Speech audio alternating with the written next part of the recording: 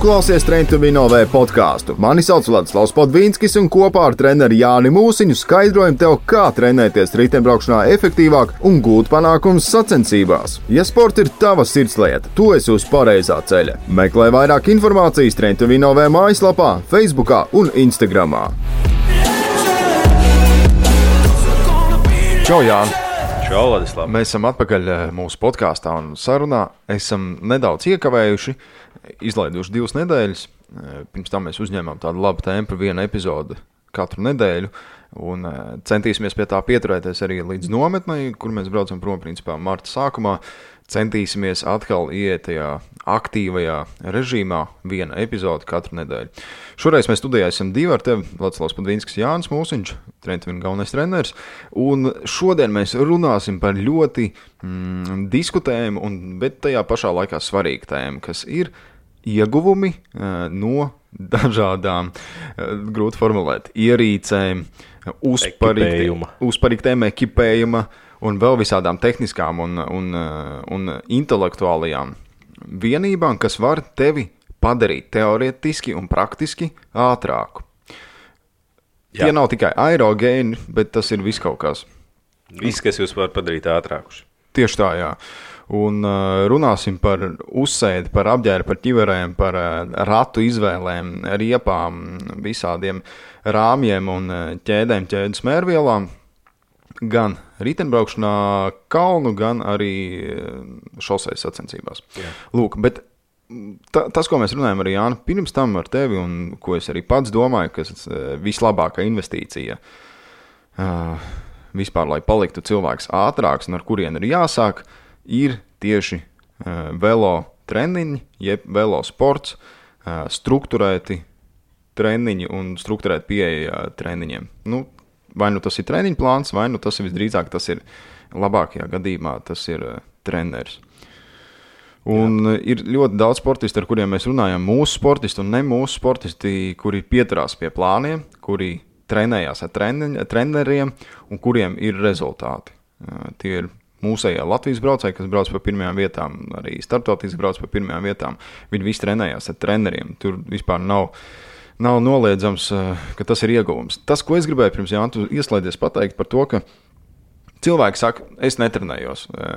Tajā pašā laikā brauc Zwiftā un vēl visu kaut ko. Jūs arī trenējaties, jūs arī to darat treniņu veidā, braucat seriālus, tur, datorseriāls, kā viņus nosaukt. Datorspēles pēc būtu. Jā, Tour de Zwift, viss, jā. Tas viss ir forši, tas dod motivāciju turpināt trenēties arī ziemas sezonā. Bet jūs braucat strukturēts treniņš, jūs braucat sacensības un tā tālāk.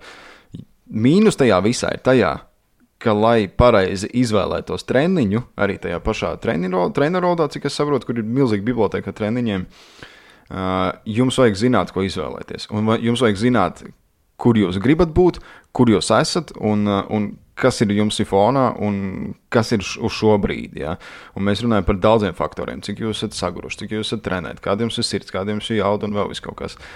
Un, lai to spētu vispār efektīvi izdarīt, tur ir labi jāizlasa vismaz 1 grāmata, kas ir Joe Freela nosauc kaut kādu Cyclist Bible. Ja? Jā. Vismaz tā, kur iedos kaut kādu saprašanu par to, kas ir periodizācija un kas kurā brīdī ir jādara, kad ir kādi darbi, kad ir, pieņemsim, tagad mums ir daudz ar spēka darbu, tūlīt nāks klāt, jau nāk klāt intensitāte, tad mēs brauksim apjomu un vēl visu kaut ko tā tālāk. Un, principā, tas ir tas, ko nesaprot iespējams kaut kādi iesācēji vai arī pieredzējuši cilvēki, viņi domā, ka viņi brauc treniņš, un tas, vai viņi nebrauc treniņš, viņi vienkārši Zwifto vai kaut ko. Tur ir tā atšķirība. Bet Jāni, ko var iedot tieši velo treneris no savas pieredzes? Rezultātu. Jā, tas ir ļoti svarīgi. Jā. Tas man un mūsu vispār tā ideoloģija ir par to, faktiski par rezultātiem. Jā. Process ir forši, ir svarīgi, lai no tā mēs gūtu arī gandarījumu, prieku, baudu un tā tālāk, bet ja gala beigās mēs nenonākam līdz rezultātam, ko ir vēlējies sportists un definējis šām treneriem, tad īstenībā tā nav tāda auglīga sadarbība.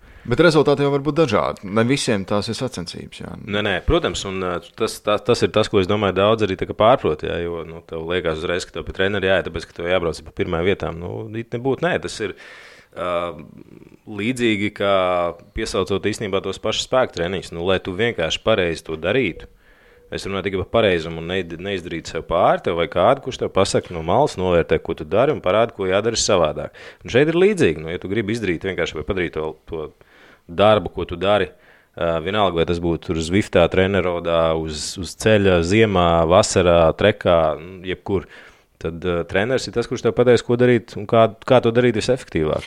Jā, arī mūsu sportisti brauc uz Zwiftā, es daudz redzu.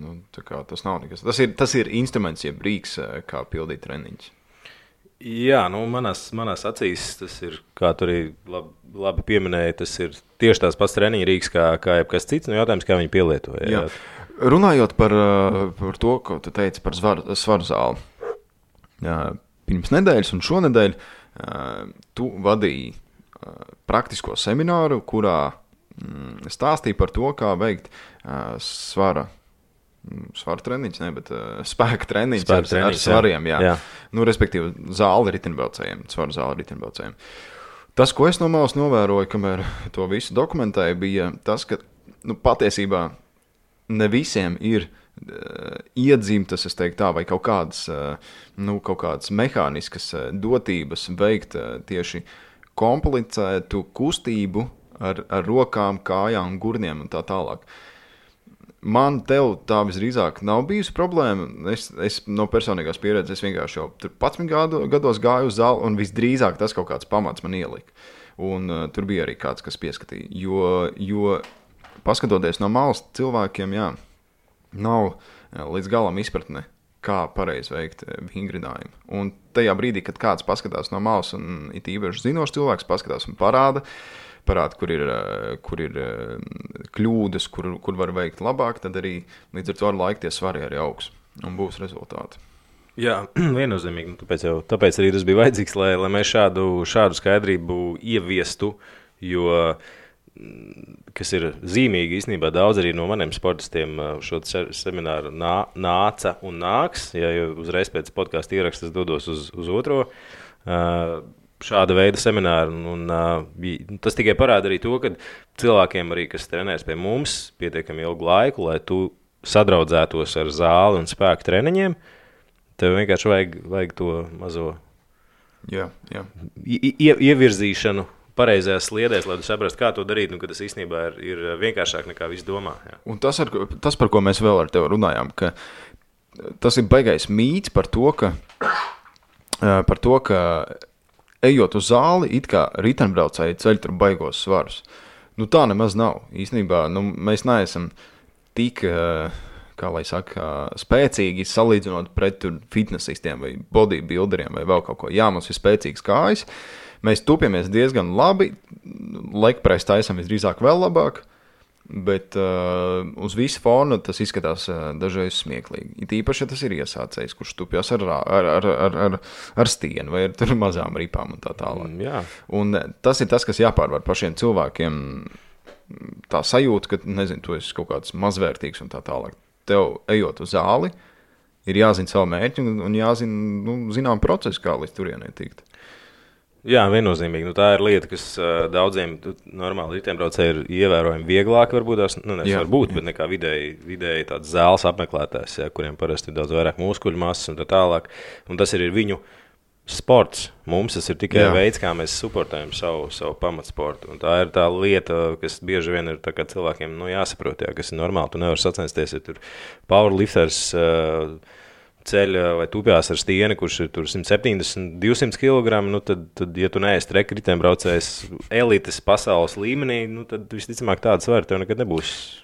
Zini, kas ir vēl interesanti, ka patiesībā riteņbraucējiem ir vajadzīgs stienis un varbūt maksimums 2 trenažieri. Faktiski tas ir stienis un legpress. Tur tev jātaisa vilkme, pietupiens un legpress. Var arī iztikt bez legpress. tīpaši, ja ir mazāk sagatavotība vai vēl kaut kas. Jo arī, lai arī tas ir, tā ir mašīna, teiksim tā, trenažieris, arī tur ir jāievēro tehnika. Gan ar kājām, gan ar muguru, gan ar vispārējo. Jā, viennozīmīgi mums tā es neatceros zem kādu no mūsu postiem, kāds bija labi uzrakstījis, kad mēs nerunājam par trenažieru zāli, bet par svaru zāli. Mums interesē tieši tie svari, tāpēc es tieši tā. Vēlreiz atgādināšu visiem, ka trenažieri ir ievērojami mazāk vajadzīgi mūsu treniņu procesā, kā tas varbūt tās ir bodybuilderiem vai fitness. Kur vajag pieslīpēt un vēl visu kaut ko. Jā, mums ir jāpieiet tam ķermeņa attīstībai pietiekami vispārīgi, ko daudz labāk nodrošina jebkura brīvesvāra. Ok, mēs lēnām nogājām no tēmas, bet tagad mēs atgriežamies treniņā.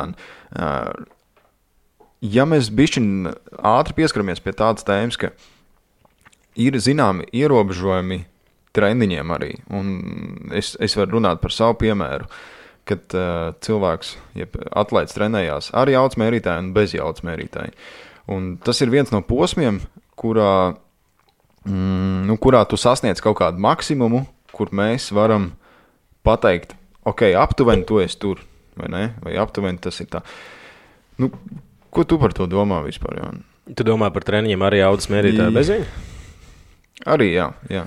Redzīju, pirms ētera mēs tieši runājām, apspriedām lētos vai, teiksim tā, pieejamos jaudas mērītājus šobrīd tirgos, un līdzīgus viņiem.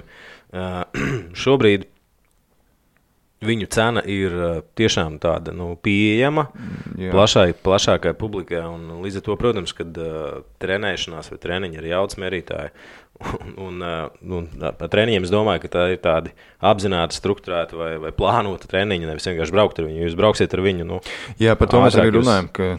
Jā, ātrāk jūs vienkārši no tā fakta nepaliksiet. Ja jūs sāksiet izmantot tos datus, ko jūs redzat un pēc kuriem jūs varat vadīties, tas jūs var padarīt ātrākus.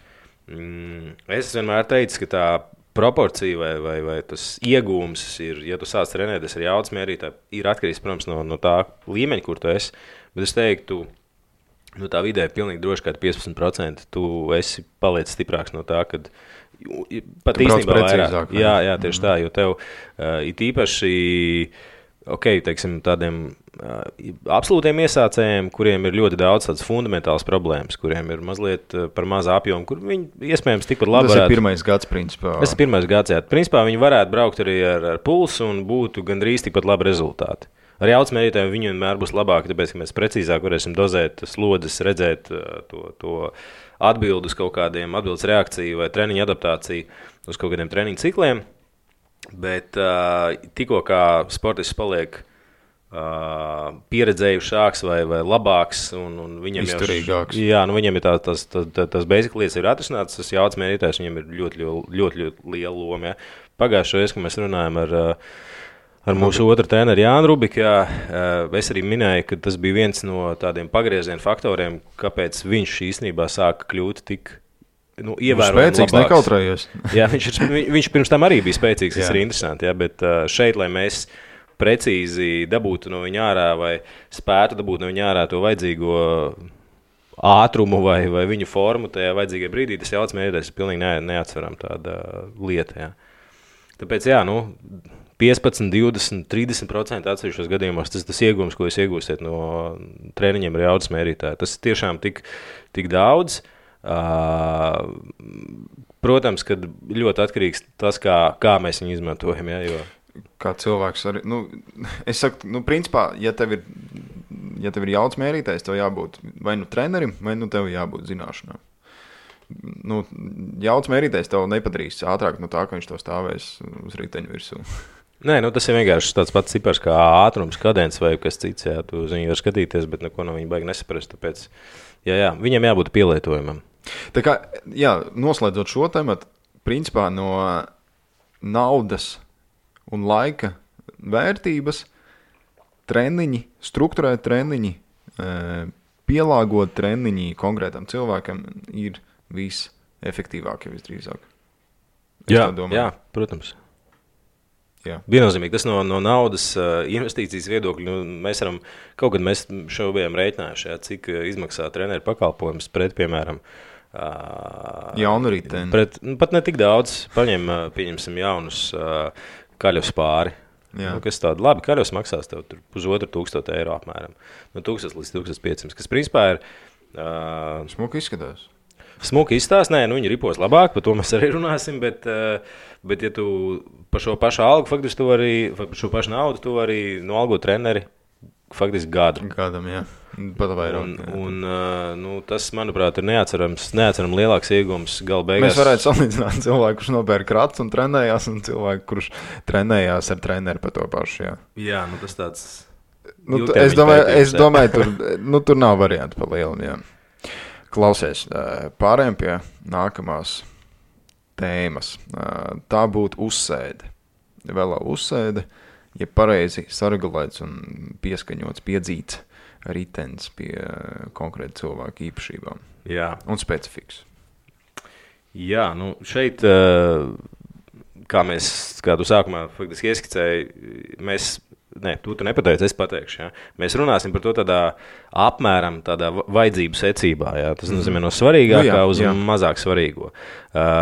Es negribētu tam visam likt nekādus solījumus vai ciparus klāt, jo kas ļoti daudziem patīk, un man arī bieži tur atlēti jautā, kur tikko tur kaut kas ir iznācis, un tas tur 5, 4, 8, 10, 20 vatus, tur ātrāks kā tas. Ja? Atcerieties vienu, arī riteņbraukšanas pasaulē ļoti daudz, kas notiekās dēļ marketologu aktivitātes, līdz ar to mums mēģina pārdot, skaidrs, ka mums mēģina pārdot katru jaunu produktu, tāpēc, ka viņš ir jauns, labāks un mazliet ātrāks. Es šajā sakrā varu droši teikt, ka tas ir bieži, un es nesaku, ka tie testi nav pareizi, vienkārši tas iegūms, viņš ir ļoti subjektīvs tajā konkrētajā testā, viņš tiešām ir tāds, vai jūs no tā tur iegūsiet tikpat daudz, to varēsiet zināt tikai jūs paņemsiet vēl vienu savu klonu un attiecīgi izdarīsiet kaut ko vai neizdarīsiet neko. Atgriežoties pie uzsēdes. Uzsēde, manuprāt, ir viena no tādām super svarīgām lietām, kam uz riteņa ir jābūt. Bieži vien, man liekas, ka lielākā daļa īstenībā vai viena daļa amatīra domā, ka tā ir tāda lieta, kas ir vajadzīga tikai tagad, tu sāc braukt ātri. Es teiktu, tu ir pilnīgi otrādāk, jo ātrāk tu saproti, vai tu sāc nodarboties to sportu daudz maz nopietni kā ar sportu, tad uzsēdes kaut kāds basics, tev vienkārši ir vajadzīgs. Tur ir arī otra puse tas, ka cik ilgu laiku jūs pavadat uz velosipēdu. Dienā, nedēļā un tā tālāk. Un kādu komfortu vai diskomfortu tas sagādā. Nerunājot pat par ieguvumiem. Jā, tieši tā, bet tas arī īstenībā ir liels iegums. Ja tu jutīsies pretīgi uz tā riteņa, tu kaut ko berzīs un rīvēs, un tu nevarēsi nosēdēt, tu nevarēsi tik ilgi trenēties. Ja? Pat, ja tu gribēsi, vienkārši sapratīsi, ka man nav tur 2 vai 3 stundas, braukšu maksimums stundu vai 45 minūtes, jo pēc tam man sāk kaut kas rīvēt. Tagad tas arī jāņem vērā, bet uzsēde no ātruma vai no tāda rezultāta viedokļa ir ļoti svarīgi. Gan šosē, gan MTB. MTB es teiktu, ka tur ir mazliet vairāk, ka to var grēkot. Es ielikšu pēdiņās grēkot. Tāpēc, ka vidēja ātruma zemāk. Un līdz ar to jūs tik ļoti nesamaksāsiet ar nepareizu uzsēdi, kā tas ir šosejā. Šosejā jums būs nepareizu uzsēdi, jums noteikti tas nāks. Jā, bet tajā pašā laikā noteikti mainās pārnestā jauda no kājām uz pedāļiem. Jā, viennozīmīgi. Tā ir tā mehāniskā efektivitāte, par ko mēs ik pa brīdim vai daudz runājam arī mūsu podkastos, bet šī ir ļoti, ļoti svarīga lieta, lai jūs, tad, kad jūs esat uz tā riteņa un ražojat jaudu, lai tā jauda, kas nāk no jums kājām, aiziet arī uztur riepām kustībā uz priekšu, nevis vienkārši kaut kur izkūp gaisā. Tajā pašā laikā, runājot par tiem pašiem marketologiem, Nino Šurteram stāv Aero MTB stūra, kura iznāca vasarā. Ražo Syncros, jā. Es nezinu, vai tas ir, kaut kas tur ir, jā. Kaut kas tur ir noteikti. Nobraucienā, nezinu, vēl kaut kur. Viņš brauc krosu pārsvarā. Viņš brauc krosu ar atsevišķiem izņēmumiem, ka viņš brauc ar lielos maratonus, bet te ir jāņem vērā to, ka tas ir viens no pasaulē labākajiem braucējiem. Tā kā viņam tā varētu būt priekšrocība. Vai tā būs priekšrocība braucot šeit? Jāizvērtē, un precīzāk es palabošu pats sevi, tā būs priekšrocība, vienkārši jautājums, cik liela, jā, un tad jums jāatbild savus to jautājumu, vai tad, kad es nopirkšu stūri, kas maksās 600 eiro, Vai es iegūšu 1 sekundi vai 2 sekundes klāt savam seb rezultātam vai vivus rezultātam. Jā, tie cipari ir kosmiski dažreiz. Jā. Tie cipari ir lieli, jā. Un kāpēc mēs par to runājam? Tagad mēs pirms tam vienojāmies, ka mēs izskatīsim tieši šo tēmu. Šī ir tāda normāla, bieža jautājuma. Es domāju, ka arī tev kā trenerim. Jā, es uz viņiem atbildu diezgan regulāri. Jā. Man tagad es gribu kaut ko man nopirkt. Man vajag pirkt tur ratus, ķiveri, jaunu riteni, rāmi, grupu. Un tāpēc jā. Tur nav tāds atbildes, man šķiet, jā, tev vajag to un to, bet ir jāsāk skatīties, jā. Tur ir prioritātes, kā sākt. Šī ir jauts mērītājs, vai ne? Un pēc tam jau sako vispārējais. Jā, ja nav jauts mērītājs. Jā, tieši tā, kā es teicu, tas ir atkarīgs no, bet pa prioritātēm faktiski mēs šodien arī kādreiz parunāsim. Jā. Tā kā jā, uzsēde ir ļoti, ļoti svarīga, tāpēc, kā mēs minējām, pat arī uz MTB, cik mums ir seba vidējais ātrums ir no 20. Es nezinu, ka vivusā ir, labi, manā galā tur 20 kaut ko. Tur bišķiņ ātrāk pāris. Ātrākais seba posmi ir ap 30 km/h. Tie ir galīgi kaut kāda grantena skrienamā, nezinu. Es neesmu sen braucis īstenībā. Jā, bet tā tas ir. Jā. Tā tas ir, jā. Un jums jārēķina to, kad lielākā jūsu, kā lai tu pareizi izsakās, jauda aiziet tam, lai jūs pārvarētu nevis mehānisko rites pretestību, kas ir saķerē, teiksim, ar zemi, bet jūsu sevis bīdīšanā uz priekšu cauri gaisam. Jo jūs augstāk sēdēsiet, jo jums būs vairāk izvērsti tur pleci un tā tālāk, jo jūs neefektīvāks paliksiet. Ja jums varbūt tur milzīgi skaisti liela vati, bet jūs viņus nevarēsiet efektīvi izmantot. Efektīvi izmantot tieši tā. Tāpēc pirmā lieta, ko jums vajadzētu saprast, jā, tā ir uzsēde. Otra lieta, kas ir ārkārtīgi svarīga un īpaši runājot par MTB, mazliet mazāk, bet īstenībā es droši vien teiktu, ka varbūt tas pat tikpat daudz ir tehniskās prasmes. Jā. Vadīšana. Vadīšana, tehniskās prasmes, jā, nav noslēpums, ir ļoti daudz stipri braucēji.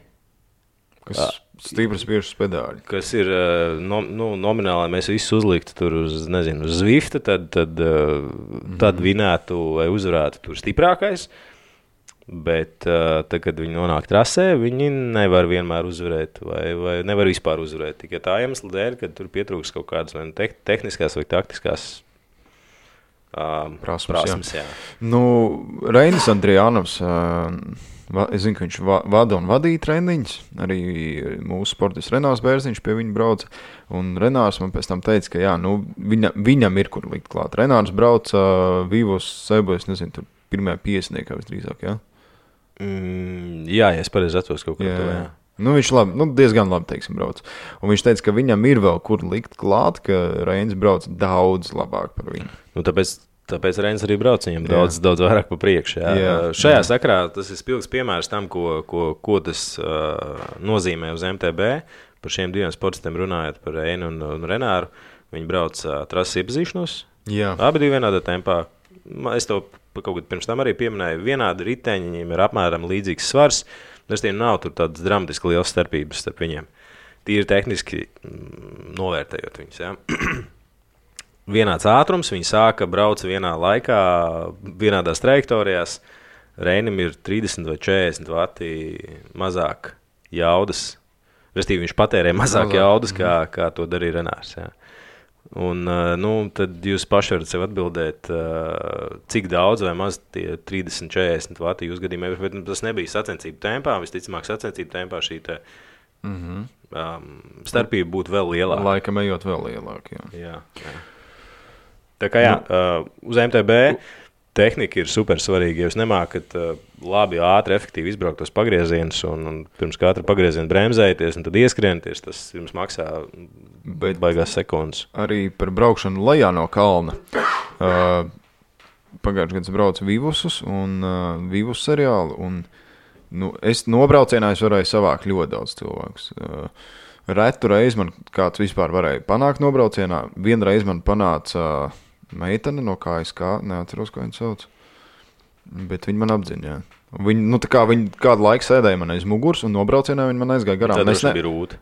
Es nevarēju viņu savākt. Un, bišķi man tas, protams, palika tas rūgtumiņš, bet tā bija viena no retajām reizēm, kad nobraucienā man vispār kāds savāds. Tā kā arī braukšana kalnā īstenībā skatīšanās nevis, teiksim, rata priekšā, bet skatīšanās uz priekšu pāris metrus vismaz. Tev jau dod zināmas priekšrocības. Un arī, ja tu brauc pirmais kalna augšā, tev arī ir priekšrocības, tāpēc, ka tev nav jābrauc aiz kādu, kur tu neko neredz, vai tu vienkārši brauc centies atsēdēt. Un tas arī ir daudz, jo pa lielu, pa taisni, labi, tu brauc, tur ir svarīgi jau vai gaisa pretestība, bet ir tehniskie skili, par ko mēs runājam, kuri tieši savāc tās sekundes. Pirms, Jānis, 6 gadiem Bidaļnieku mežā bija treniņi, atceries? Jā, atceros. Jā. Un patiesībā tur bija vairāk, vairāk. Un tur bija patiesībā ļoti vienkāršs aplīts. Augšā pa kalniņu sakņainu, augšā liela sakne, kurai vajag uzbraukt tā kā pa kreisi 90 grādu leņķi. Jā, tāds negatīvs pagrieziens. Jā. Ļoti, jā. Viņš ir uz augšu un uz sānu, tā kā, jā. Un bišķiņ taisnīta ar smiltīm, laikam. Jā, un tad ir smilšains nobrauciens. Jā. Kamēr es tur biju, to visu filmēju un fočēju, tur novēlās kaut kādi 5 cilvēki tajās smiltīs.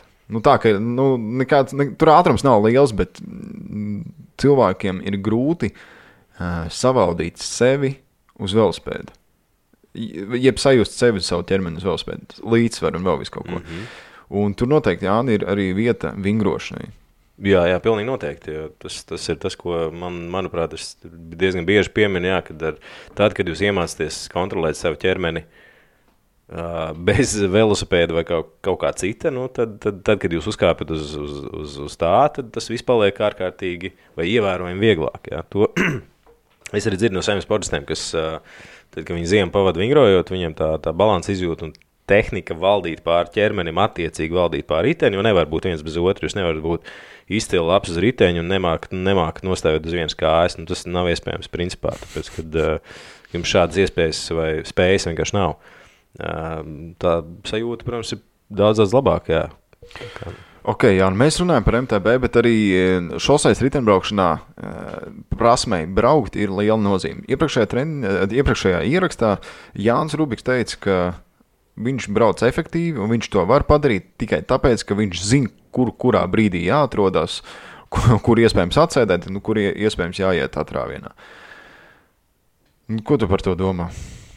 Jānim ir pilnīgi taisnība, un tas ir tas, ko es katru gadu redzu ļoti bieži, faktiski visās gonkās, manuprāt, jā. Izņemot varbūt tās Latvijas čempionātu, kur elite brauc, un tur ir skaidrs, ka tur visu izšķir tikai tas, kurš ir labāks tajā dienā, kurš izvēlēsies taktiski pareizos risinājumus, bet, teiksim, tādā amatieru līmenī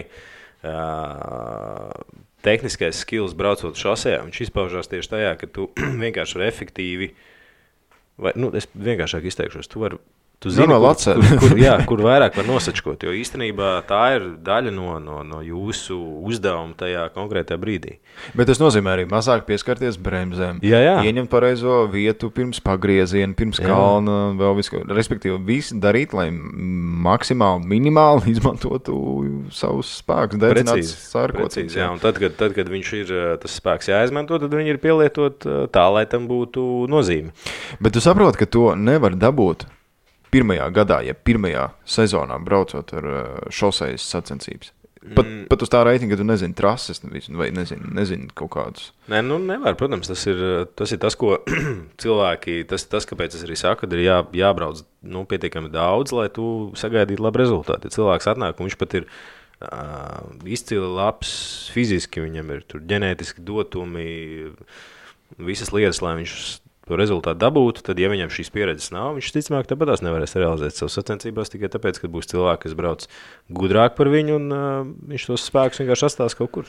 Bet iespējams šim cilvēkam tad ir efektīvāk braukt individuālo sacensību, ja viņam ir tāds iespējas. Jā, ja tas ir tas, kas viņam der, teiksim tā, jo tad arī ne visi būs labi TT braucēji. Jā. Jums ir 55 kilogrami un lieliski vatus kilogramiem, Jums visticamāk TT baigi nav ko darīt, jo visticamāk absolūtie vati jums nav tik lieli, kur pretī ir vīri, kuriem sliekšņi ir pie 360, 80 vai 400 vatiem. Jā, tas ir tas, ko Jānis runā, principā ir vati uz kilogramu. Jā, tā kā šosejā es teiktu, to grūti nokvantificēt, tāpēc, ka nav nekāda precīza metodoloģija vai iespējas, kā to darīt, bet es teiktu, ka šosejā tieši tāpatās kā uz MTB tam ir ārkārtīgi liela nozīme. Tas, ko ne katru gadu, jau ir katru gadu mazāk, šonadēļ mums būs pirmais atvērtais treniņš trekā, un es esmu pilnīgi pārliecināts, ka tur mēs novērosim tieši to pašu, kad tu redzi braucējus grupā, tā grupa uzreiz izstiepjās tur 2 reizes garāk nekā viņam vajadzētu būt, tikai tā iemesla dēļ, kad cilvēki baidās braukt viens otram ļoti tuvu. Bet tas nav arī, respektīvi, tas nenotiek ne tikai iesācējiem. Tas notiek arī diezgan pieredzējušiem braucējiem. Vai savā ziņā jau, tur braukušiem braucējiem.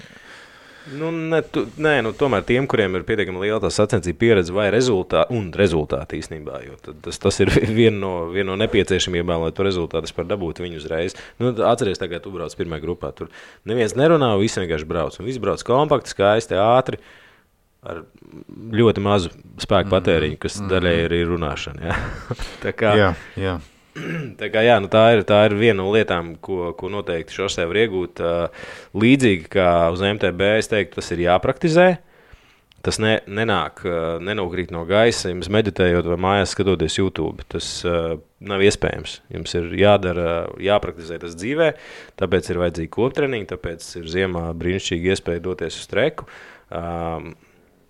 trenēties grupās Spānijā, braukt nobraucienus apzināti, slīpējot tehniku. Braukt nobraucienus grupā ir tā, jābūt bišķi tā kā pieredzēju braukt. Jo nobrauciens Spānijā jau pats pa sevi ir tehnisks un savā ziņā bīstamāks ritembraukšanas veids, teiksim tā, process.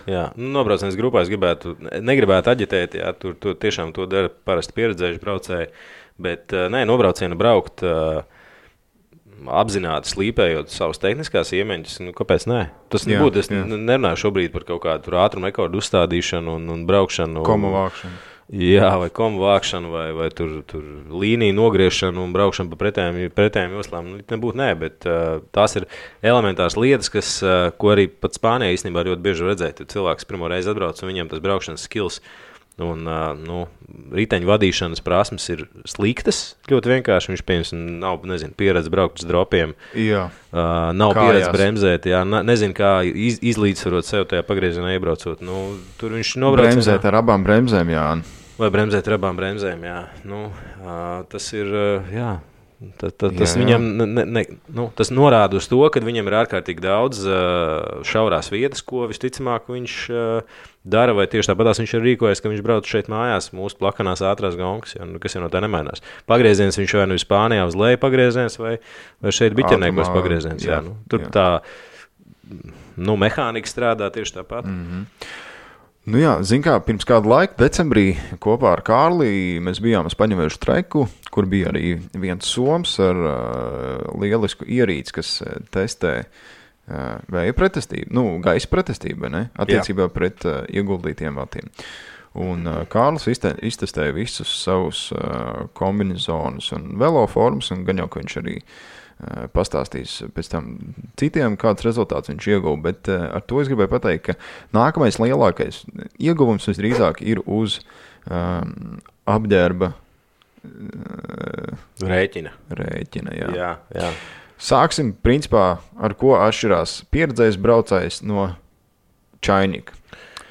Es pateikšu, čainikam forma plīvo, apģērbs liekas pārāk apspīlēts, tāpēc viņš izvēlas izmēru lielāku apģērbu. Un, jā. Dažreiz pat vairāks izmērs lielāks. Jā. Tā ir lieta, ko es esmu bieži norādījis šādiem te braucējiem, kad tas ir ārkārtīgi neefektīvi. Riteņbraukšanas drēbes nav tā mūsu brīvā laika drēbes, kuras tev ir.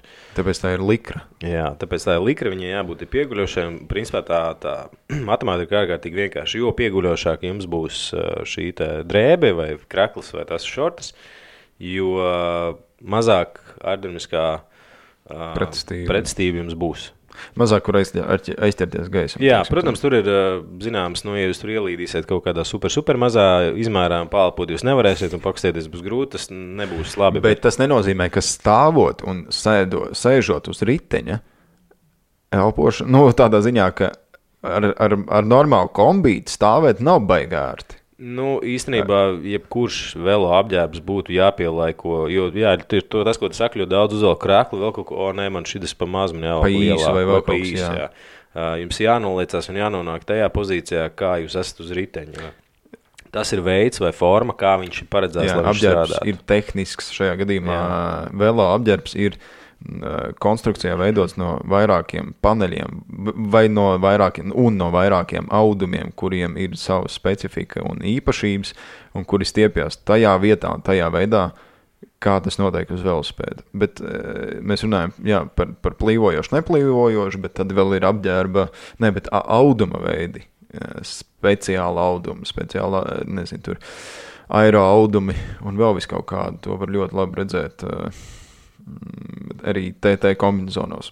TT specifika, protams, paredz to, ka jums ir jāstāsta uz šīm detaļām. Es teiktu, braucot uz MTB un braucot šosejā, tam nav tik lielas nozīmes. Vai tas nav tik kritiski svarīgi.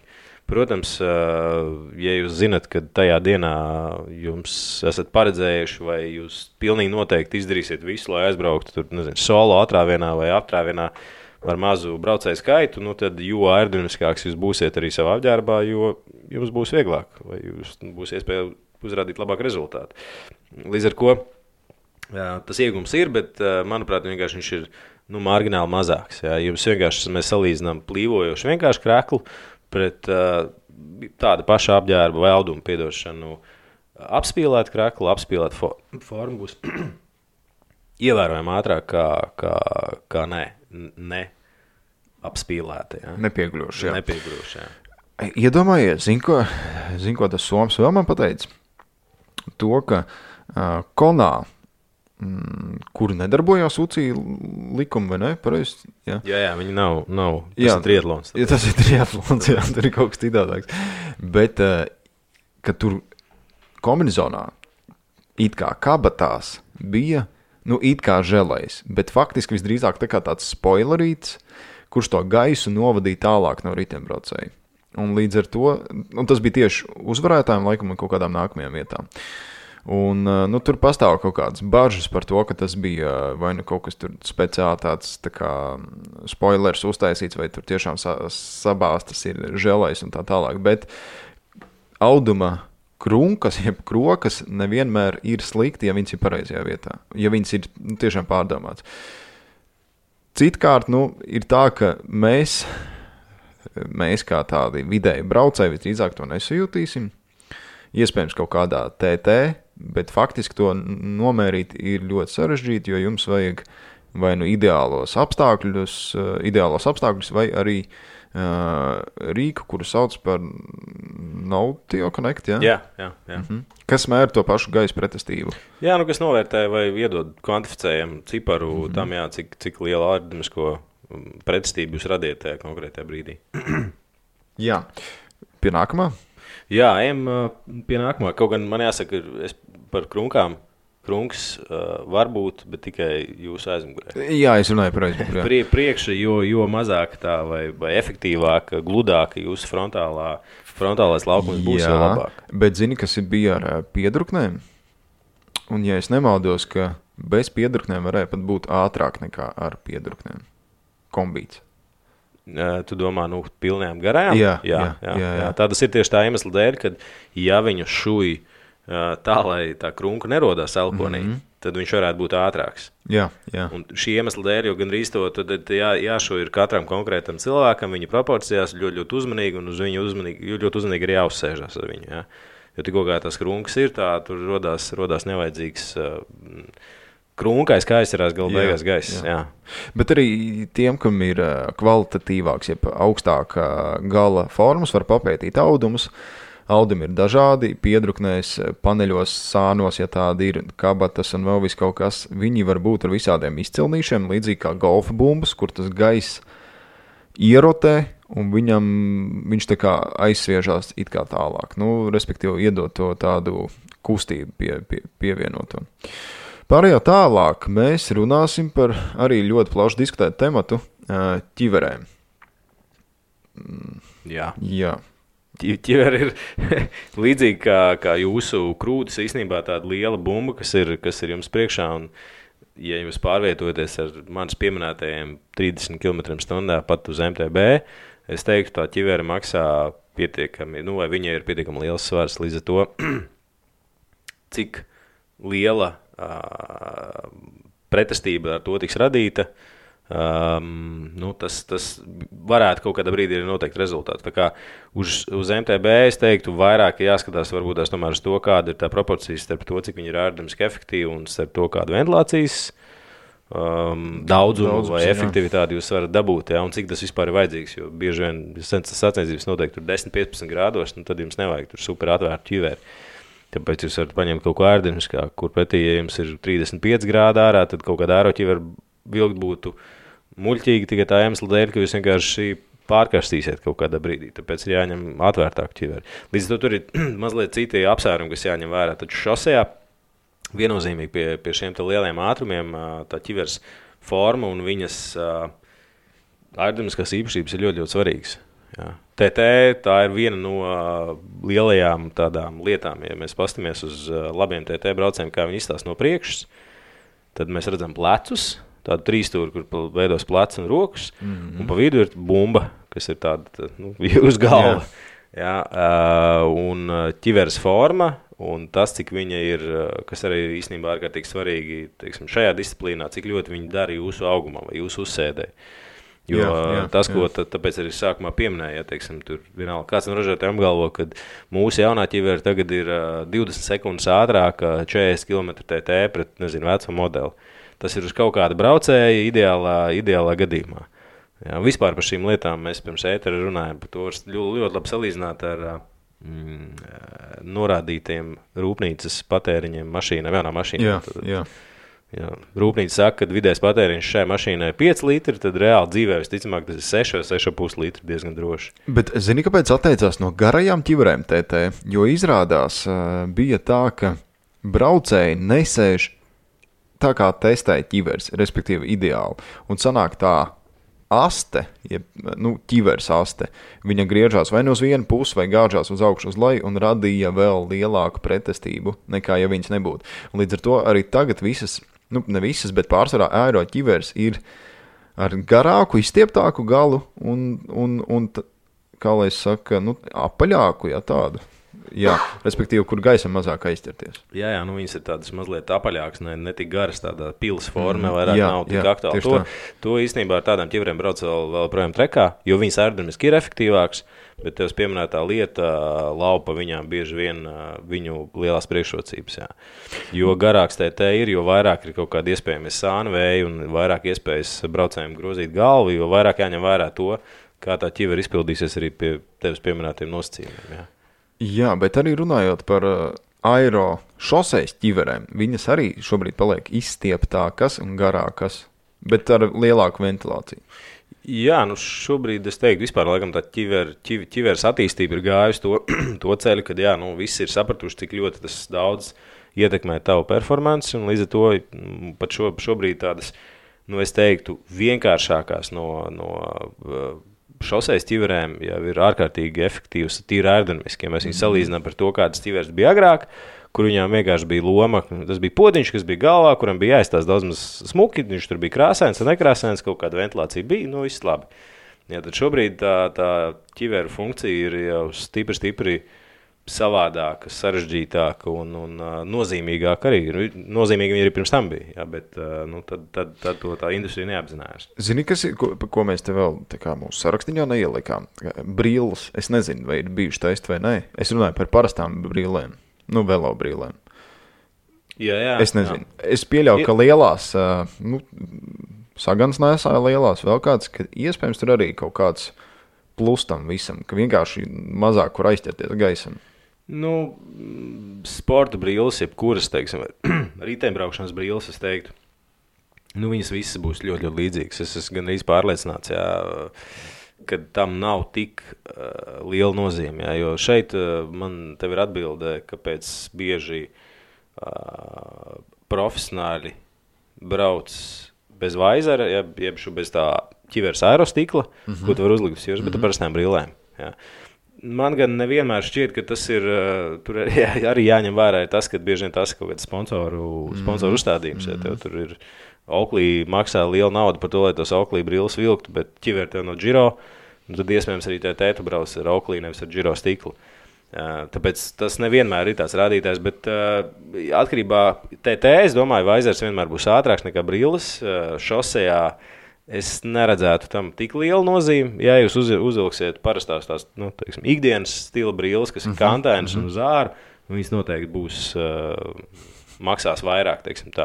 Tā pašā laikā, sejas forma ir ļoti līdzīga, mēs skatāmies uz tavu seju no priekšas, ja? Tad vienīgais, kas ir, kā es teicu, ko mēs tā kā zaudējam, ir, ja tev tās brilles ir kantainas, ka tev ir tā forma tāda, kas ir mazliet nepateicīgā. Bet visādi citādi... Tā kā slēpošanas brilles. Jā, jo ķiveri, jebkurā gadījumā, kad tu brauc, tagad tas ir ārkārtīgi svarīgi, šosē, piemēram, sprintu, tev galva visticamāk ir mazliet nolaist uz priekšu, un līdz ar to tās brilles nemaz tik ļoti to vēju neķer. Tad ķiveri būs tāpatās tā, kas noteiks to, cik efektīvi to vēju šķels. Labi, pārējām pie ritošās daļas. Rati. Piedošana, ir vēl viena lieta, bet es domāju, īstenībā tas varētu būt kaut kur starp ritošo daļu un starp apģērbu. Tās ir kājas un rokas. Skūt vai neskūt? Skūt vai neskūt, jā. Manuprāt, tas ir tāds... Viens braucējs man teica, ka, kad viņam būs 4 Latvijas kilogramu, tad viņš skūs. Es pieļauju, ka viņam vēl nav. Varbūt tās, kad šis ir tieši tas, kas viņam ir vajadzīgs, lai būtu 4 Latvijas kilogramu. Bet, labi, tas ir labi, tāds... Par kājām. Jā. Jo par rokām es esmu lasījis to, ka ar spalvām iespējams ir ātrāk. Ar spalvām, iespējams, bet es nezinu, cik tas ir patiesi. Manuprāt, nē. Manuprāt, tieši jebkurš apmetojums, vai tas būtu tavi garie mati, kas plīvo aizmugurē, vai tas ir kāju vai roku apmetojums pietiekami liels, viņš vienmēr būs lēnāks. Āda vispār pēc tādas savas būtības ir ļoti lēns, vai lieta vietais, kā tas vējš aizcerās. Jā, labi. No estētiskās puses ir ļoti ērti. Ir īpaši ziemā un arī vasarā, kad jāsmērē eļļas, sildošie kremi, masāžu eļļas, relaksējoši kaut kas. Visu laiku jau tiem ritembraucējiem kaut kas jāsmērē iekšā. Un gluda āda to ļauj darīt ātri un efektīvi, un tā eļļa ir ādā, nevis spalvās un visur citur. Jā, manuprāt, viena pat daudz būtiskāk, varbūt tas daudz būtiskāks arguments ir, teiksim, tīpaši visiem MTB braucējiem ir kaut kāda brūču kopšana. Jā, arī šosē īstenībā tas ir ļoti aktuāli. Ja jūs pie ķirurga ejot, vienmēr ir kaut kāda ķirurģiska iejaukšanās, kaut kas tev tur jādara, tu vienmēr noskuji to apmetojumu tajā vietā un tikai tad dara kaut ko. Un šeit pēc būtības ir, jūs darat tieši to pašu, tikai tādā... Lielākā apmērā. Lielākā apmērā, vai tad ar tiekot galā mazākām problēmām. Ja, līdz to, ka jūs esat saskrāpējuši kājas tur ar kaut kādiem zariem, viņas daudz ātrāk un labāk sadzīs, ja jums ar kāja ir noskūta. Jā, es ar MTB to ļoti labi izbaudīju. Un atgriežoties pie tās tēmas par ratiem, man Jāna ar to nav pieredze, bet tev noteikti ir, un tev sportists tad, kad jautā, ko viņam nākamo upgrade, mantiņu nopirkt, viņš drīzāk prasa par ratiem, vai ne? Vai tu viņam iesaki ratus? Drīzāk es iesaku ratus, nevienmēr tas tā ir. Citreiz cilvēki tur domā, tevs pieminētiem stūrēm, stutēm un vēl kaut kādām lietām, kas ir forši, bet tas īstenībā ļoti daudz nemaz neko nedod. Rati, protams, ka tāda ievērojama komponenti, kas var dot daudz. Kaut gan man jāsaka, ja mēs vispār par ritošo daļu runājam, pirmā lieta, kas jums jāsaprot, ka tīrs ritens, Vladislav. Es mazgāju, viss kārtībā, jā. Tīrs ritens vienmēr ir labs ritens. Tad jāatcerās to, vai mēs runājam par to, ka ritens ir tehniskā ļoti labā tehniskā kārtībā.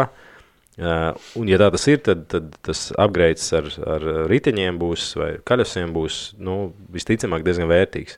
MTB gadījumā ir jāņem vērā, šosejā tieši tāpatās, varbūt tās mazliet tur ir citi faktori, jā. MTB nav svarīgs kaut kāds aerofaktors, tik liels, jā. Taču viņu svars ir diezgan no svara, vai tam ir liela nozīme, tāpēc, ka MTB tev ir daudz bremzēšanas, tu apstāsies ātrāk un efektīvāk, jo tev būs mazāks svars, mazāk rotējušā masa, kas jāapstādina. Un ja tev būs jāpātrinās, kas noteikti būs jādara, tīpaši, teiksim, divusā, ja, kur ir tehniskāks trases, tur ir faktiski viss ir par to, ka bremzēs pātrinās. Un te vienā gadījumā jums ir kaļos pāris svar 2 kg un otrā gadījumā tur 1,5 kg, tie 500 grami tās trases laikā ir daudz iekonomēta vati īstenībā. Bet par šo mēs runājot, tad braukt ar 2 fļagām vai ar 1?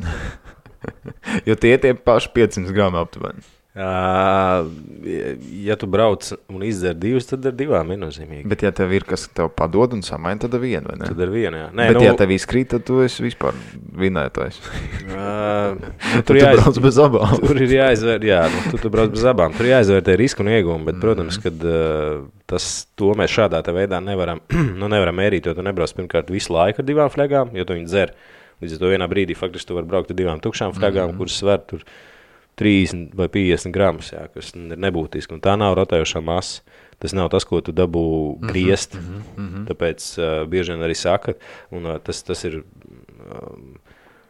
attiecās uz rāmiem, teiksim, aerorāmis, viņš ir kā likums, viņš ir smagāks nekā parastais rāmis. Ja mēs tā vienkārši skatāmies, salīdzinām svars, tur tas ir 8 kg, tas tur ir 6,5 kg. Ritens, es domāju, teiksim, vai rāmis, tur... Aero nepret aero, jā. Jā. Tad tas svara iegūms rāmim, viņš būs, tāds, faktiski viņu varētu pat nejust, jā. Vai tu viņu nepārvērtīs ātrumā, tas, ko es gribu teikt, jā. Un tas pats arī tām fļagām būtu. Bet par šoseju runājot, tur noteikti ir aerodinamikas faktors. Augstais profils?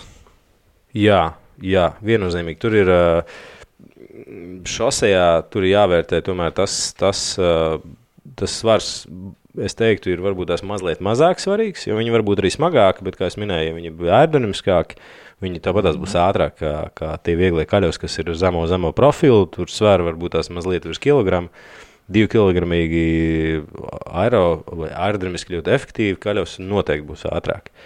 Tāpēc tas ir jāņem vērā. Pilnais disks ir smagāks par augstā profilu ratu? Jā. Ir vai ne? Jā. Vairāk materiāli ir. Kā parasti, vai kā likums, tas pilnais disks svar pie virs kilogramu mazliet. Bez kasetes tas ir svars. Jā, kur pretī pāris ar kaļusiem svar 1300-500 grami kaut kā tā. Jā, tā kā šosejā ir jāņem vērā, un tur ir svarīgi tas, cik plats ir aploks, cik liels ir tas viņa profils, kāds ir viņa profils un tā tālāk. Tas ir tas, kur nāk lietā visi tie marketinga saucieni par to, kad viena vai otra rati ir mazliet ātrāk un tā tālāk. Jā, zinu, par ko es aizdomājos. Mums tā kā aiznākamais topiks ir rāmis, bet starp to ir riepas. Bet runājot starp ratiem un rāmi, ir disku bremzes. Un visdrīzāk, ka tur ir savi ieguvumi, savu zaudējumi. Zaudējumi ir svars, kaut kādā ziņā visdrīzāk, vai ne? Bet ieguvumi ir tas, ka rāmis ir citādāks. Mazāk vējam, gaisa pretestība mazāk ir. Visdrīzāk. Es teiktu, ka jā, tāpēc, kad tad tās bremzes var nolikt efektīvāk, teiksim, vietā, kur ir mazāk zudumi, tīri, teiksim, dakšas uzbūvē, kas ir svarīgi, jā.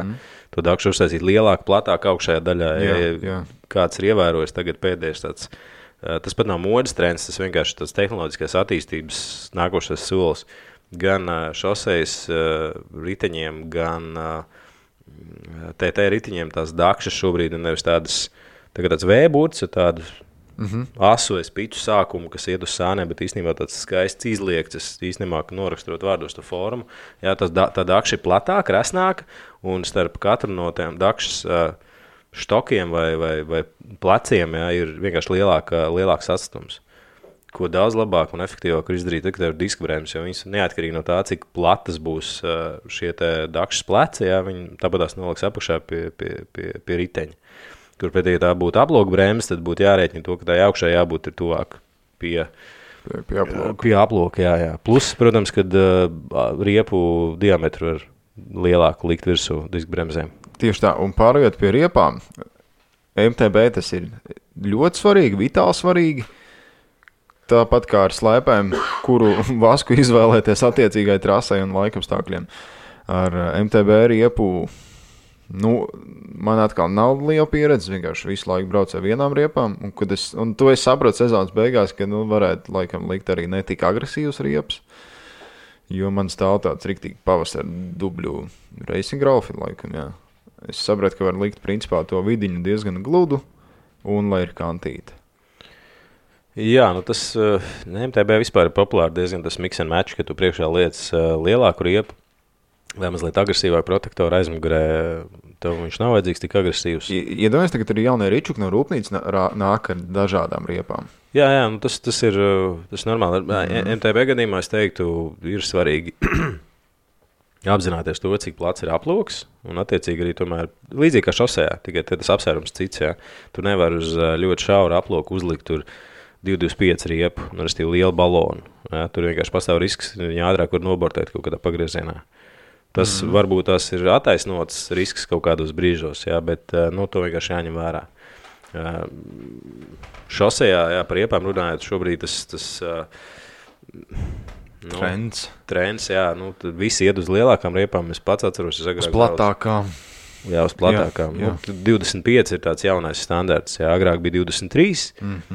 Tur spicē Džeka brauc ar 21, 22, pēc tam brauc 23, tad tagad ir tāds normāls standarts 25, jā. 25, 27, tur tajās robežās viss notiekās. Jā. Tu brauc 25 arī?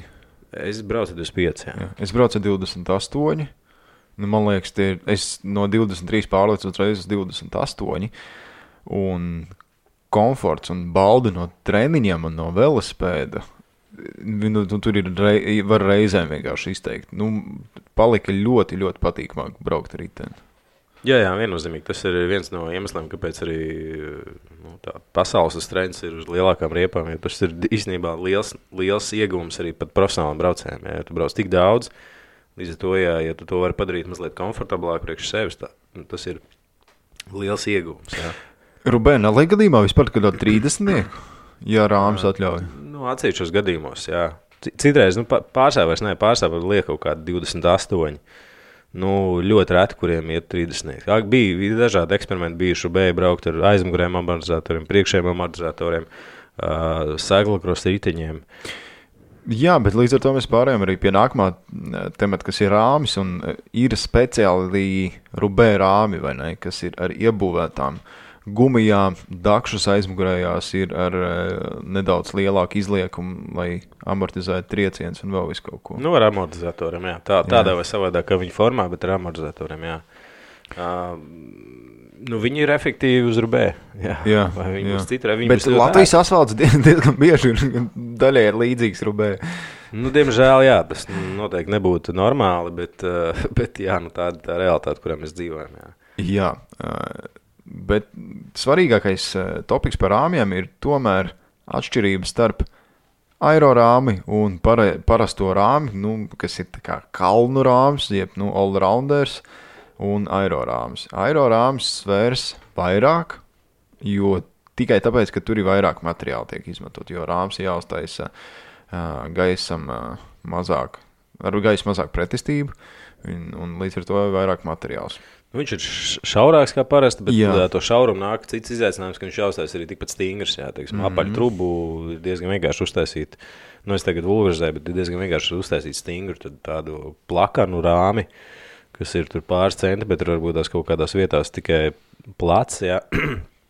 Uztaisīt stingru arī tur laterāli ir diezgan bieži grūti, tāpēc ir tas vairāk materiāli. Līdz ar to viņi ir parasti smagāk, jā.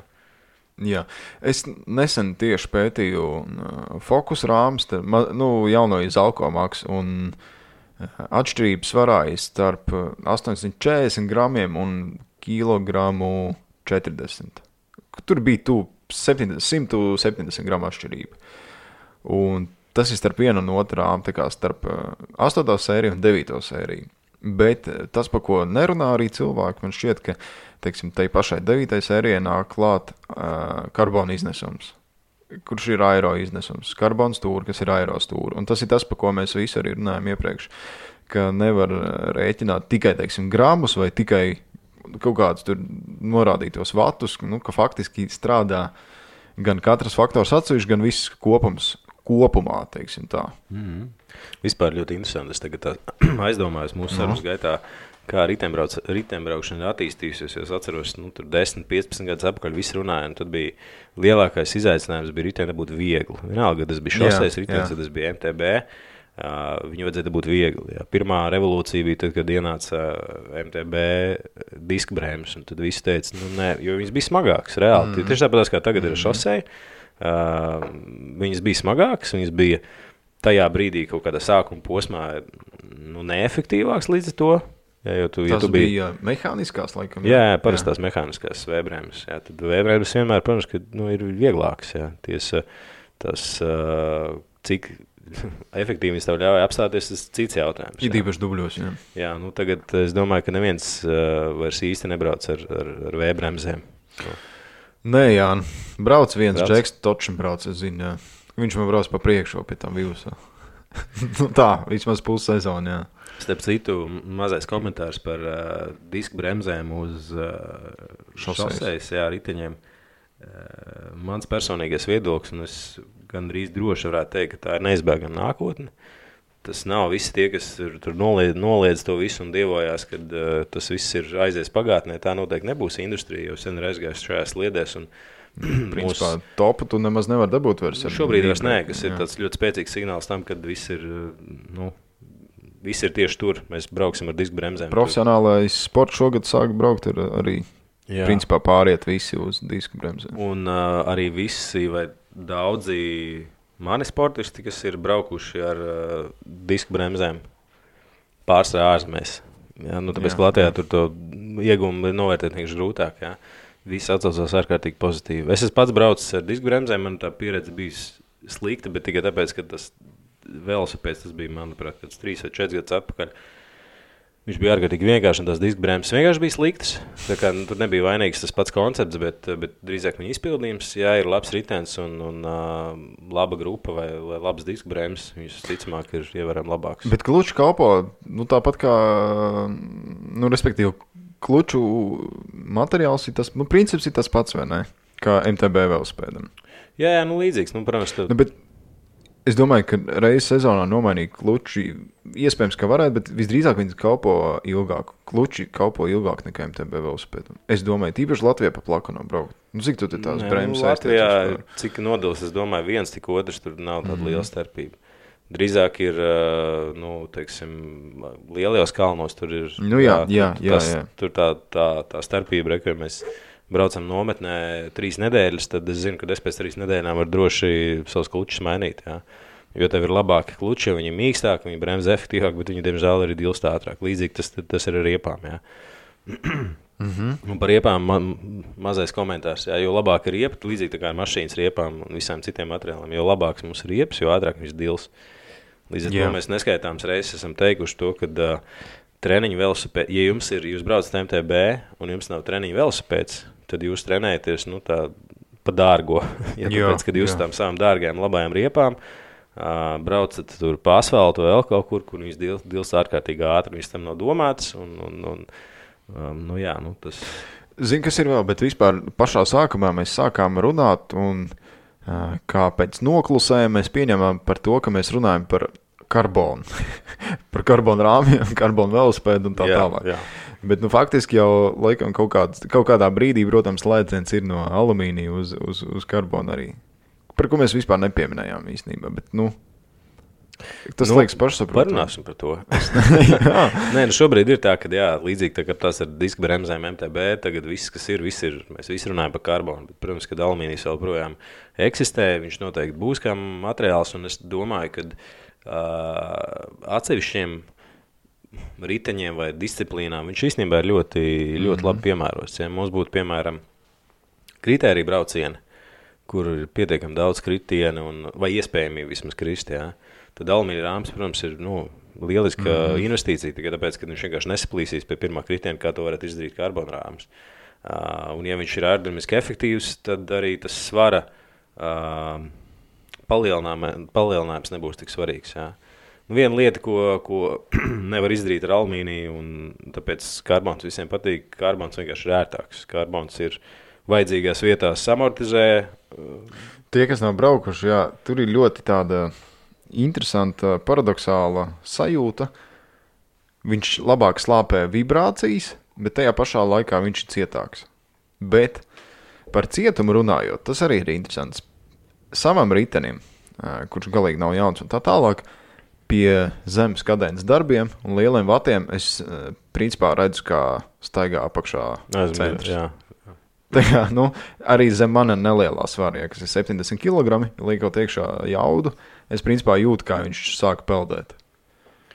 Jā, īstenībā tā ir starpība, ko es teiktu, kas ir gājusi, vai ko industrija novērsus laikam ejot. Jo agrāk bija tā, ja tu biji viegls ritenis, un es arī braucu ar vieglu karbonu riteni, karbonu šosēnē, kur tikko kā tu tur piecelies kājās un sasniedz tur 4 par skaitli, jā, tu vienkārši dzirdi, kā tev rāti skarās pie bremžu klučiem.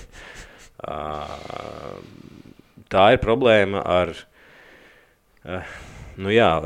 to karbona uzbūvē, es nezinu, kā latviski kaut kas lejā. Jā, restīvi, tagad šobrīd tā industrija nonākusi līdz tam, un to atšķirās, teiksim, tādi labie rāmi vai lielie ražotāji no kaut kādiem no-name ražotājiem vai maziem ražotājiem, jā, kur viņi iegulda lielu darbu, naudu un līdzekļus tajā, lai to intelektu ielikt iekšā tieši tajā, kā viņi salīmē to materiālu. Un līdz ar to jūs iegūstat vieglu riteni un tajā pašā laikā tādu, kurš tagad celies kājās, aizmugur vai centrs tev nekustās. Tā kā es teiktu, tādiem lielākā daļām mūsdienu riteņiem šī problēma faktiski vairs nav. Agrāk viņi tiešām bija, tas bija vēl tur pirms gadiem 5, jā, kaut kā tā. Jā, tā kā tā karbona industrija ir gājusi uz priekšu. Jā. Labi, pēdējais, bet ne mazāk svarīgs, mazāk svarīgs topiks, bet kuram ir jāpievērš ikdienā visvairāk uzmanības, jo tas vienkārši to prasa. Tās ir tīrs velospēds un ķēde.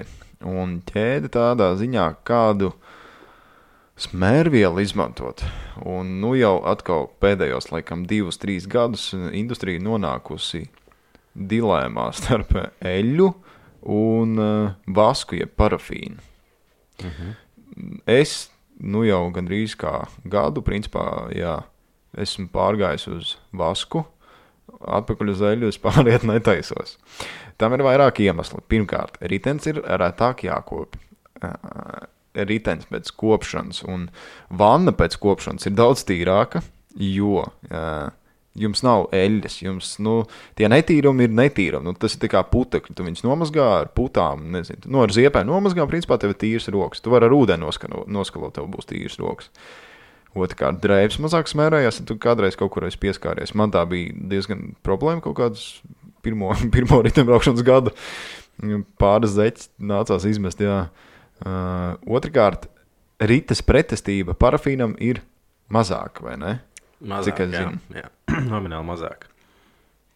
Te ir jāņem vērā viena būtiska lieta. Jā, es tev pilnībā piekrītu līdzīgi kā ar karboniem un disku bremzēm arī šajā ziņā. Es domāju, industrija iet uz to pusi, jā, ka mēs pārējām vairāk vai uz vaskiem vai uz parafīnu. Pasaka atšķirība. Vienā gadījumā tas, ko mēs pilinām virsū, jā, līdzīgi kā eļļa. Jā, tā faktiski ir, labi, to nevar nosaukt par eļļu, bet tas arī no parafīns īstenībā ir tas, kurā tiešām tu pie zināmas temperatūras mērcē iekšā ķēdi. Izvāri. Faktiski izvāri. Pie zināmas temperatūras. Jā, tad tu viņu tur atdzesē, ļauj viņai nožūt, un tad viņu lieto. Jā, tas ir tāds augstākais veids vai forma, kā tu vari savu ķēdi smērēt vai eļot. Eļot šajā gadījumā nav adekvāts vārds. Jā. Es nezinu, tagad aizdomājos. Angliski ir lubricate, bet latviski, kas ir ieziest. Jā, ieziest ķēdi. Nu, paliksim pie ieziešanas, jā. Nu, lai kur Latvijas radio taču bija laiks, tagad ir tīkots. Jā, tāpēc varbūt tās, kad mēs arī varam kaut kā nolatiskot šo to. Bet, nu jā, tas ir veids, kā tu dabūsi. Smērēt, jā. Nu, smērēt izklausās tā, ka viņi sasmērē kaut ko netīru. Bet, nu labi, lai paliek. Jā. Tad ir vairāk veidi, ja jūs viņu vārat, un tad jūs to darat parafīnā. Vispārējais nav parafīns, tas ir vasks. Jā. Vasks savukārt tad būs šķidrs ar visādiem piedevām, tāpēc mēs viņu varam normāli uzpilnāt, atļaut viņiem nožūt, un tad attiecīgi ķēdi lietot. Jā, tā kā tu teici, viņš ir ķēdi iet visticamāk ilgāk. Mazliet tas tur gan, es teiktu, arī jāskatās no ķēdes pielietošanas tālāk. Viena problēma ar vasku ir slāpēs laiks. Ja tu brauc Hāņu un Hāņā sola lietu, vasks ir pilnīgi nepareizs smērviela. Man šķiet, ka es nobrauc, bija tīri normāli. Nu tā. Nu, Hāņa ir Hāņa, tur principā tur dajabkas iztīrīsies un izkasīsies ārā ar dubļiem un smiltīm, nu tur, nezinu, jā. Jā, nu, ar MTB braucot to, jā, bet arī šosejā ir tieši tāpatās, jā. Man ir bijis tā, kad es braucu un nolīs lietus kaut kur pa ceļam, Spānijā, jā, tu brauc un tu vienkārši brauc augšā kalnā un tu grab ķēdi un tad tu stājies un jautā kādam, kuram ir līdz kaut kāda eļas mazā pudelīte, kur tu var sapilnāt virsū. Tā kā, bet, jā, nu, no rītošās daļas ķēde, es teiktu, ir viens no tādiem lielajiem punktiem, kas ir, par ko jārūpējās. Jā.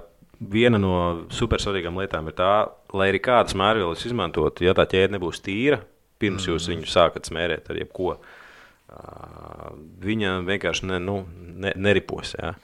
Vissliktākais ir tas, ka vienkārši es redzu arī cilvēku, viņam tā ķēde jau ir melna, tur viss ir slikti, un viņš vienkārši vēl uzgāž virsū kaut kādu slapju eļu, lai vienkārši pazūd kaut kāda skaņa.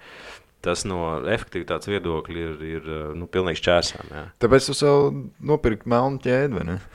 Nē, es nopirku melnu ķēdi, bet man patīk melnu ķēdi. Es ķēdi ir tiešām ļoti regulāri, bet jā, es nezinu, kā īstenībā būs šajā Es tev uzdošu to jautājumu, jā. Jo tad, kad ir gaiša ķēde un viņi paliek tumši, tu zini, ka tā kā ir laiks tīrīt ķēdi, jā. Aptuveni, jā, vismaz. Jāsaka, gan, kad ar vaskiem ir mazliet savādāk, jo vasks tik ļoti nesmērē to ķēdi arī. Nelīd klāt. Jā, tā vienkārši nav nekas no ceļa, ko tu pacel augšā, jo tā problēma ar tādām slapjā laika eļām, pie viņām līp pilnīgi viss pat mājās, jo es braucu, tad visi putekļi, viss tur salīp klāt. Jā. Līdz ar to. Jā, mana rekomendācija noteikti ir vasks, visvienkāršākais pieejamākais parafīns. Man ir baigais plāns pēc atgriešanās un nomenes pamēģināt to visu, bet... Viņš ir komplicēts, tāpēc, ka tur ir ņemšanās process, tāpēc tas jādara ar daudzām ķēdēm uzreiz. Mēs noteikti ar visu klubu sametīsimies un nopirksim vienu sistēmu un pie kāda garāžā to visu izdarīsim. Tāds ir arī plāns, jā, bet ir skaidrs, ka parafīns uz ķēdes un MTB, es domāju, tas ir nav ļoti racionāli. To var darīt, es pieņemu, jums ir tiešām super svarīgs starts un jūs tur cīnaties par godalgotām vietām. Jā, visādi citādi es īsti neredzētu tomēr tam pielietojumu, jo, kā es teicu, tikko kā jums ir kaut kas slapš vēl, kaut kas, un pie kam parafīnam, ne vaskam, ir ļoti pietiekami īsts dzīves cikls. Jā. Līdz to tas process jums būs efektīvs, super efektīvs un rezultatīvs tikai uz kaut kādu laiku. Principā tētai sacensības.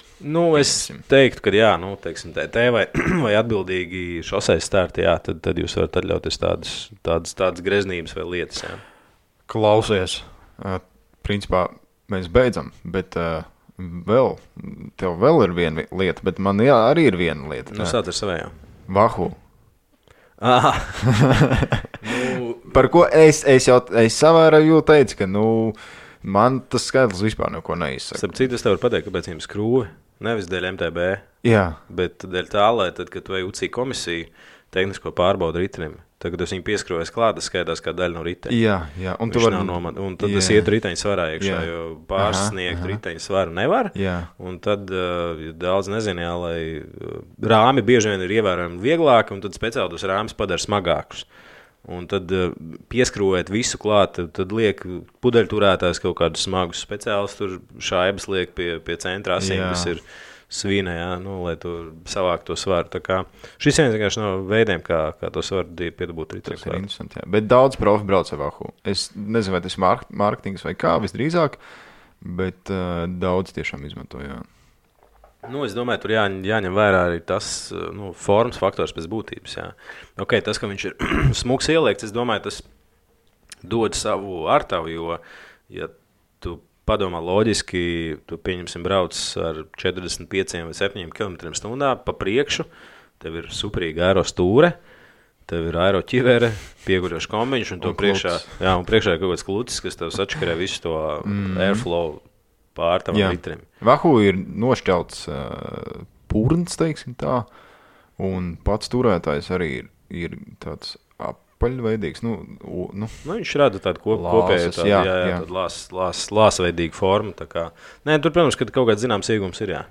Tu gribēji vēl teikt? Es gribēju teikt par arī tādu svarīgu topiku, vai, tas, kur es bieži redzu, kur tiek investēta nauda un enerģija, ir keramiskie gultņi un oversized pulī, jeb šo... Keramikas pīts. Viņi ražo ne tikai keramikas pīts, bet visbiežāk to zina tā, jā. Jā. Vispār no to tēmu es teiktu tā, tur jāizvērtē tas ieguvums pret naudu, ko jūs tērēt, jo... 400 eiro 2 vati? Jā, tieši tā. Jūs varat pareiķināt, cik daudz jūs varētu iegūt, piemēram, 400 eiro aizbraucot uz 10 dienu nometni, jā. Vai tie būtu vairāk kā 2 vati vai nē. Labi, es tagad pārspīlēju, tas nav gluži salīdzināms, jā, pat arī tīrās izmaksziņā, bet, manuprāt, bieži vien ļoti reti, kur ir jēga investēt. Jā, dažreiz, vai visbiežāk keramikai ir jēga, ja viņa ir riteņgultņos. Jā. Iepšu tajā, kur tiešām ir vislielākie apgriezieni, jo riteņs griežās ātri, attiecīgi, vai visātrāk no visa faktiski, un faktiski konstanti, un centrās, jā. Vispārējais, vai tā ir tur stūrē, manuprāt, likt keramika ir dažreiz agrāk lika, bet keramika ir neizturīga pret citieniem. Tā kā tur tie gultņi saņem pietiekami daudz citienus, likt tur iekšā viņus... Tā vienīgi, bet es baigo arī jāga, tur arī stūrēšanas nav praktiski. Tur ir vesela zinātne par to visu, bet keramika strādā tur, kur ir ļoti augsta temperatūra vai tur, kur ir augsts liels apgriezienu skaits. Jā. Vislielākais viņš ir ritiņos. Pēc tam, otrs nākošais varētu būt jūsu centrās, jo tā arī ir, kaut gan es pat teiktu, kad tīri praktiski jūs zinat, kā padarīt savu centrasi ātrāku, griežamies bez mazāka spēka, ja? Jūs līdzīgi rezultātu panāksiet arī bez keramikas ar parasto asi, ja, kas parasti ir tur blīvslāgiem ar smērvielām, ko izmanto attiecīgi uz gultņos. Jā. Jo bieži vien, piemēram, TT riteņus sagatavo vienam startam. Viņš nobrauc vienu startu, pēc tam viņam atkal pārsmērē gultņus, pārpumpē riepas. Jā. Starp citu, vēl viens mazais triks, kas ir par gaisa riepās. Jā, šitas vispār pa brīvu ir. Jā, bet ir gaiss un ir... Slāpeklis? Jā, ko pūš riepās. Kuram ir mazliet citas īpašības. Jā, es pareizi pateicu, jo es zinu, pa ko tu runā, jā. Nesen bija topiks internetā, ka mašīnām arī var tā kā papildīt. Jā, lielajām, es zinu, kad... Smagajiem? Nezinu, pa smagajiem, nē. Sporta mašīnām bieži vien laiž iekšā, tāpēc, ka viņš ir izturīgāks, viņš nemainās atkarībā no temperatūras. Jā. Bet rītas pretstības ziņā, jā, viņš ir bišķiņ labāks. Bet tas iegums ir tas ļoti margināls katrā ziņā. Prātā vairāk. Jā, tu pasaka, ka tas ritenis ripo, tad tu domā, ka viņš ripo. Jā, ja tas strādā, tad viennozīmīgi. Jā, Manas pieminētie stūras iznesumi vai mūsu pieminētie sēdekļu stūtis, jā, viņas strādā, bet tur tas iegums uz vatiem ir ievērojami mazāks. Jā, jūs varbūt tās jutīsiet mazliet lielāku komfortu, bet jā, tas būs, es teiktu, nevis niecīgi, bet tas būs tiešām ļoti maz. Jā, tā kā... Jā, labi, paldies, Jāni, par šo foršo sarunu. Beidzot mēs pievērsāmies arī kaut kādām tehniskākām lietām. Cilvēki par to ir prasījuši, mēs par to runājam. Jā. Lūk, tad tiekamies arī nākamajā podkāstā. Jā, tērēt naudu apzināti un apzinīgi, precīzāk un brauciet ātrāk. Jā, mums vēl ir tāda topika, kā braucēju segmentācija, teiksim, šosejai, MTB vai TT. Kā kurš brauks efektīvāk, teorētiski, praktiski tas notiek citādāk. Par to, kā izaudzināt, teiksim, čempionu no agras kājas, ja. Par vispār vēl kaut kādu pārtrenēšanos, kas ir viens no tādiem svarīgiem topikiem, ko mēs arī pacelsim. Noteikti, jā. Paldies, tas bija Jānis Mūsiņš, Trendvina galvenais treneris, Vladislavs Padvīnskis. Trendvina LV podcasts meklē vairāk informācijas www.trendvina.lv, kā arī mūsu Facebook lapā un Instagram lapā. Čau visiem! Čau!